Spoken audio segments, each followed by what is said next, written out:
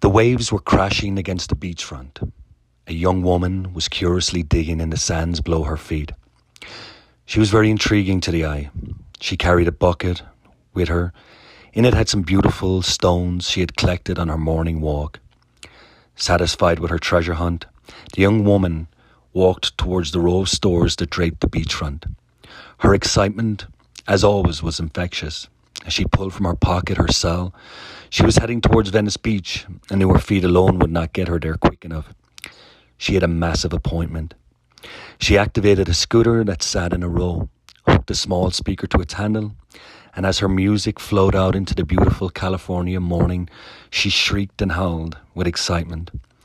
Her basket of beautiful shells and stones bouncing on the vibrations of the handlebars. Such cause for excitement. Since she was a young woman, at the age of 10, she had lived there on the beaches of Santa Monica Pier. It became her home. It became her playground. Underneath the beauty of such a place, there was horrific acts of violence as she slept at night around her. Her innocence the only thing that kept her safe from life and its atrocities.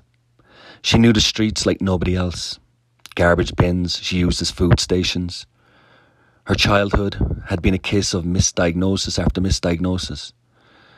From psychiatric hospitals, countless medications, the child was trapped in fear, always felt judged. Left with very little choice, she ran away from the last family that tried to tame her wild and youthful soul. Not every missing child gets reported. She begged on the streets and slept on sofas, the graces of good humans. Yet the bad ones always found her in her lowest and most vulnerable times. She came closer towards Venice Beach. As she did, she lost coordination. A young boy stood unaware in her path. She stopped quickly, hit the brakes, only to find herself flat on her back. She shrieked, laughed, and left out a yell of pain. A busy promenade stopped, turned its focus towards her demise. A man quickly ran to her aid. Most passerbys, she knew, would never stop to show any concern, for she knew humans to be cold. The tall, slender man, dressed in a black shirt and shorts, cautiously asked if she was okay. She replied that she was fine. Alone now, she felt an ease of uncomfortableness around the strange figure. "Have I seen you before?" she asked. His reply was nervous. "No, I don't believe we have." She shook her head. No, I saw you by the pier in Santa Monica one day, staring at me." "Listen, child," he replied, seemed taken back. "I'm not a child," she replied. He looked at her as he handed her some tissues for her torn knee. Begrudgingly, she took them. He whispered to her, "Soon a great event will come to pass," he said. She laughed, thinking the fall had damaged her sense of reality. "You, my dear, will be with the witches on the final day upon the mountain. Your gifts, child, will be used for both darkness and light. Seek answers now from your altar," he said. It was strange he mentioned the altar. He knew about her altar? Nervously, she thought. It was her first possession. A young Irish couple had given her a room in their apartment. The trio met while slinging coffees at a Starbucks. They quickly became aware that she was homeless. They became great friends.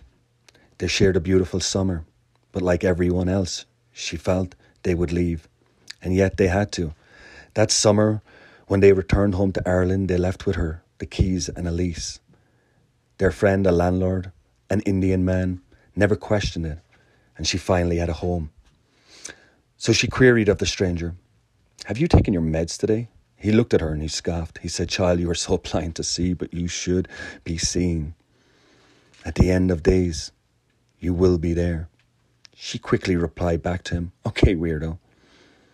She also used a new Irish expression that she had picked up from her two comrades. She replied, "Go get fecked."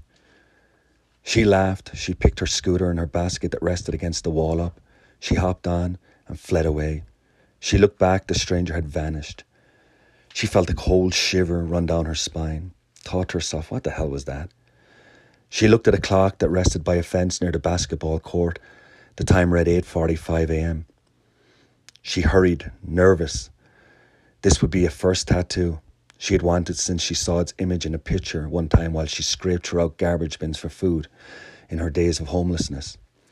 It was an image of a mountain in Colorado, a place she had never been, she knew nothing about. Yet the day she saw that image, she swore one day she'd climb its peak. She arrived at the tattoo studio. She was greeted by a young woman covered in beautiful ink. With the final drawing complete, the artist asked the young woman her thoughts. She asked for it to be placed on her wrist, a reminder of how far and how much more she had to climb. The artist returned to the back room. The young woman sat down, her knee scraped, but she knew pain, and this was minor. Lost in thought about her encounter, she played with the septum piercing that hung from her nose. In times of stress, it brought her comfort. Caught unaware from the back room, she heard the artist ask, "Would you like anything?" Yet without a single thought, she replied, "Can you put 5 witches holding hands on the cliffs?" If it had not been for the artist's excitement and enthusiasm, the young woman would never have agreed to such a thing. But it seemed almost strange, almost right. The young woman watched as the artist placed the stencil on her wrist. Her eyes became bigger, enticed by the artist's beautiful creation. She agreed to its price. As she looked in the mirror, her wrist in place, she noticed from her enormous brown eyes that her septum had a strange glow shine from its silver towards the mirror. She felt it strange that her piercing was giving off energy. She hugged the artist and shrieked. Paying no attention to its healing instructions, she cashed out and grabbed her basket of stones and shells and headed back towards Santa Monica. Her scooter was like a great chariot. She swerved in and out of pedestrians' pathways, her wrists stinging from its new artistic creation. She would not know this, but this would be her last year in this beautiful place. Eventually her path would find her in Colorado. Her journey, like the others, had just begun.